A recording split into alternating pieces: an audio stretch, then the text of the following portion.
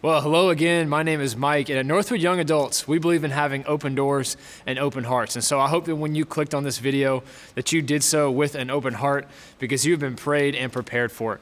So this week, we are beginning a brand new series called The Gospel of Jonah, where we're going to walk through the book of Jonah together. And I'm excited about this series. I've been excited about it for a couple of months now because the story of Jonah is about a lot more than just a big fish. You know, that's probably the first thing you think about or that comes to mind when you think about Jonah, right? The big fish, the whale. Well, I'm excited to dive deep into this story over the month of April.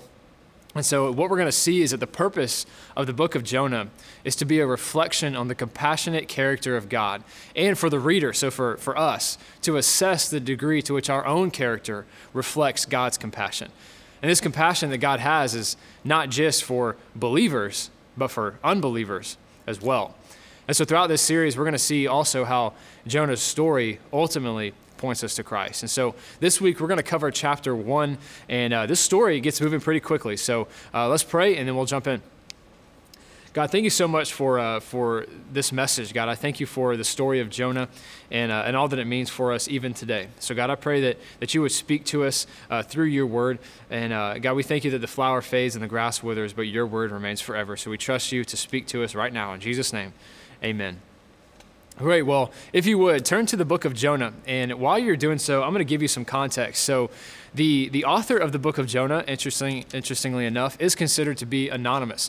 Jonah was also a minor prophet. And so basically a prophet was a specific person appointed by God to relay a specific message to a specific group of people. And like I said, Jonah was a minor prophet. And so in Scripture, you have prophets who are considered major and minor prophets, and that's not because of importance or significance.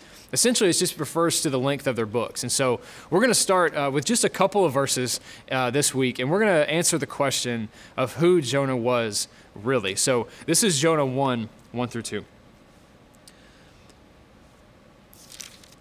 Now the word of the Lord came to Jonah, the son of Amittai, saying, "Arise, and go to Nineveh, that great city, and call out against it, for their evil has come up before me." And so in these two verses, there is a lot more than meets the eye. So essentially, God calls Jonah to go to a great city called Nineveh and call them to repentance. And for us to really understand why this is so significant is to understand who Jonah was and also what kind of city Nineveh was.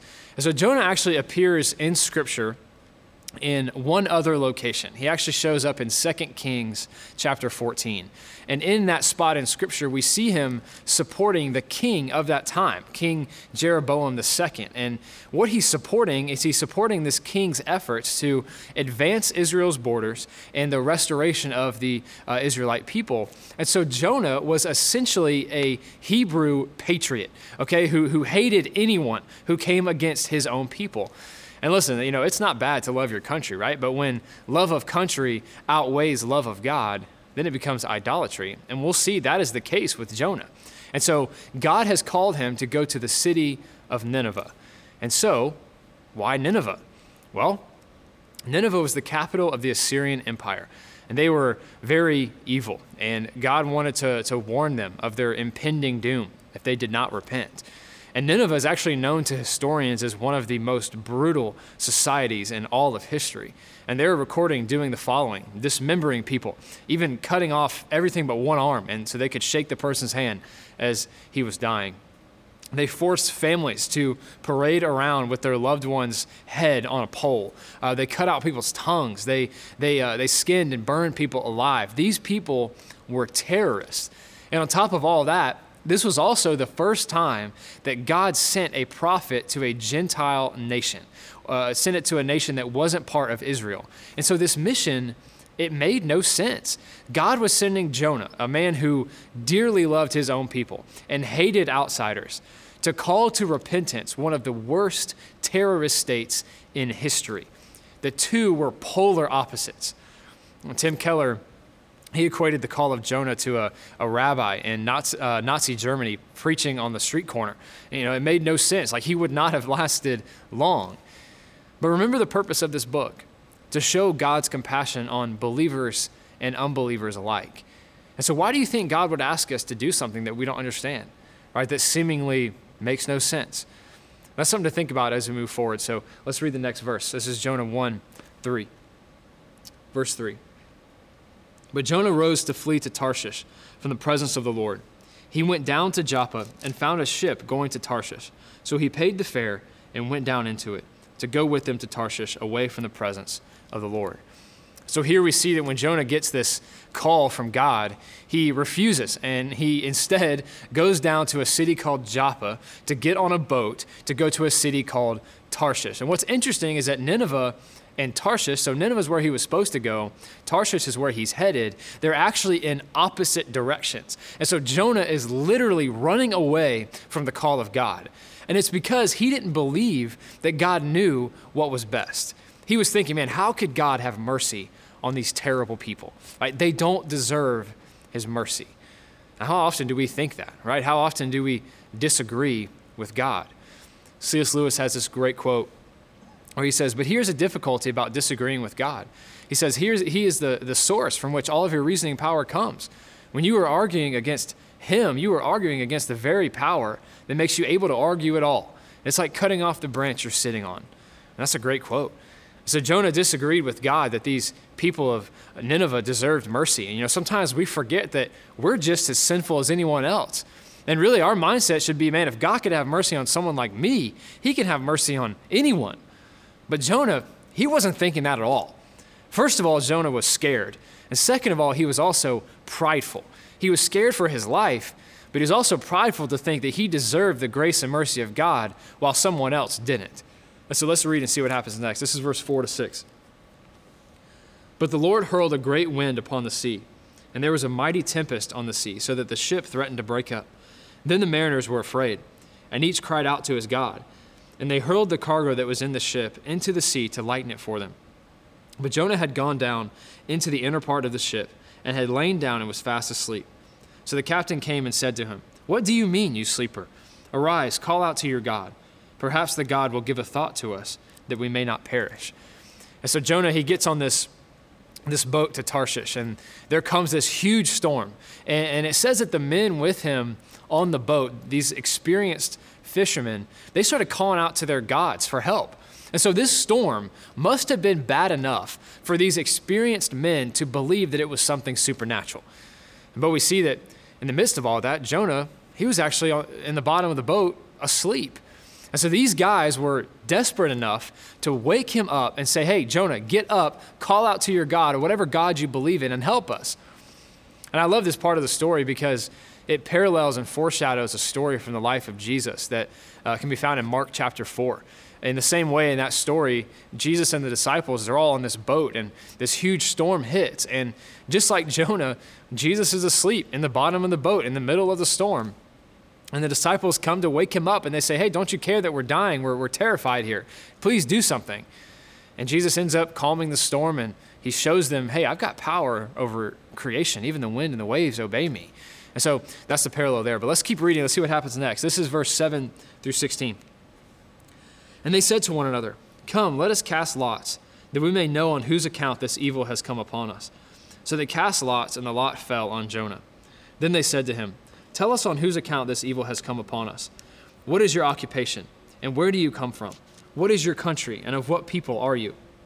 And he said to them, I am a Hebrew, and I fear the Lord, the God of heaven, who made the sea and the dry land.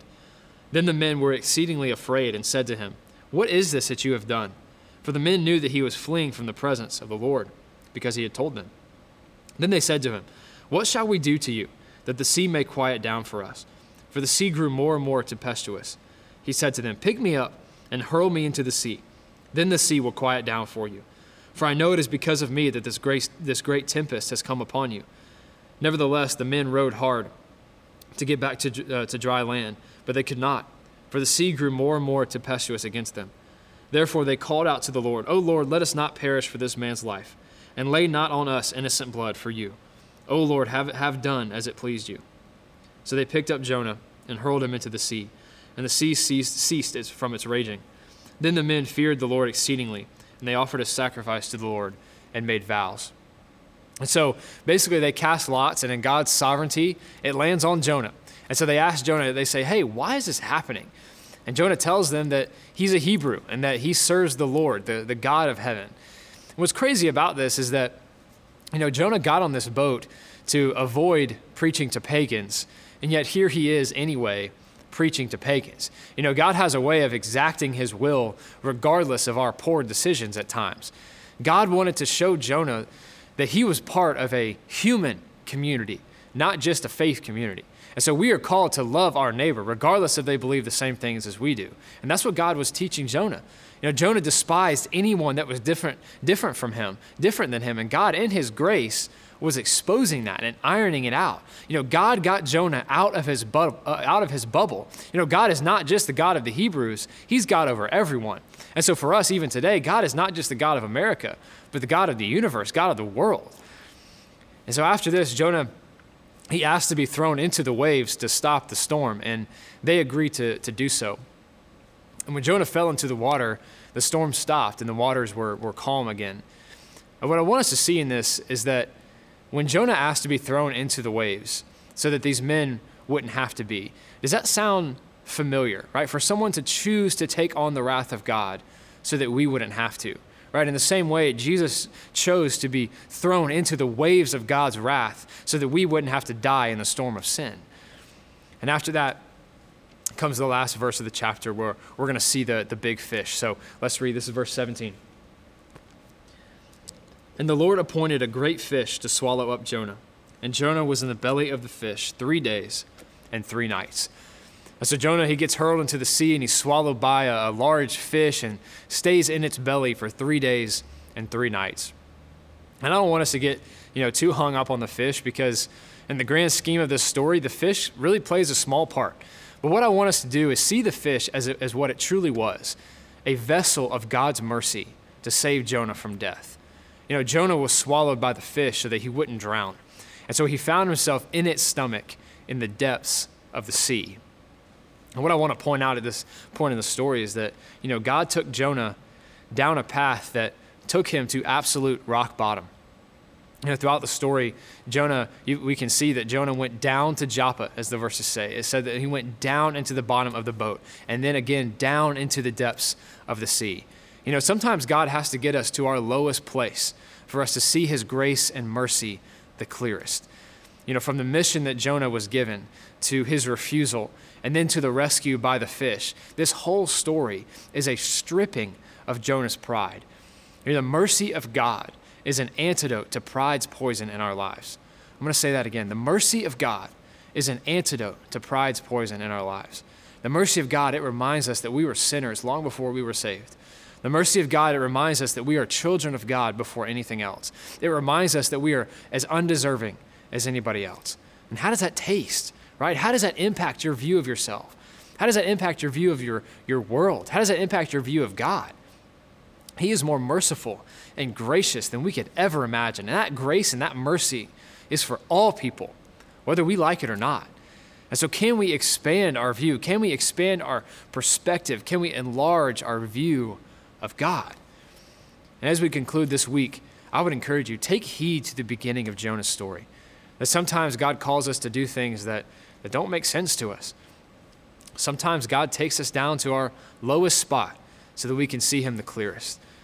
And that his mercy, it's for all people, not just those who are just like us. So how does that impact your view of God? How could that change the way that you view others? If you would, pray with me and we'll close this out. God, we thank you again so much for the story of Jonah. And we thank you, God, that sometimes you'll let us get to our absolute rock bottom, and just like Jonah did, for us to see you clearly and to see your grace and mercy. And so, God, we do thank you, God, for this story and the lessons that it teaches us. And we thank you, God, that yes, we do struggle with these things at times. We struggle with pride, but we do thank you that your mercy strips that pride away from us. It reminds us of the sin that we've committed, the fact that we were sinners before you saved us, God. And so we do trust you with this word, God, that as it falls on the ears of whoever is watching this video, God, that they would be reminded that your goodness does not play favorites, but that we are all saved by the same grace, and that we can walk in that and trust in that. In Jesus' name, amen. Well, thank you guys so much for watching. Just as a reminder, you can always go to youngadults.guide for all kinds of resources. Also, our podcast is available 20 for your 20s. It's an amazing 20-minute time slot that you can learn a lot from. So I want to point you to that as well. It's on Spotify. So we love you guys. You're amazing. Stay healthy. Stay safe. Go change your world.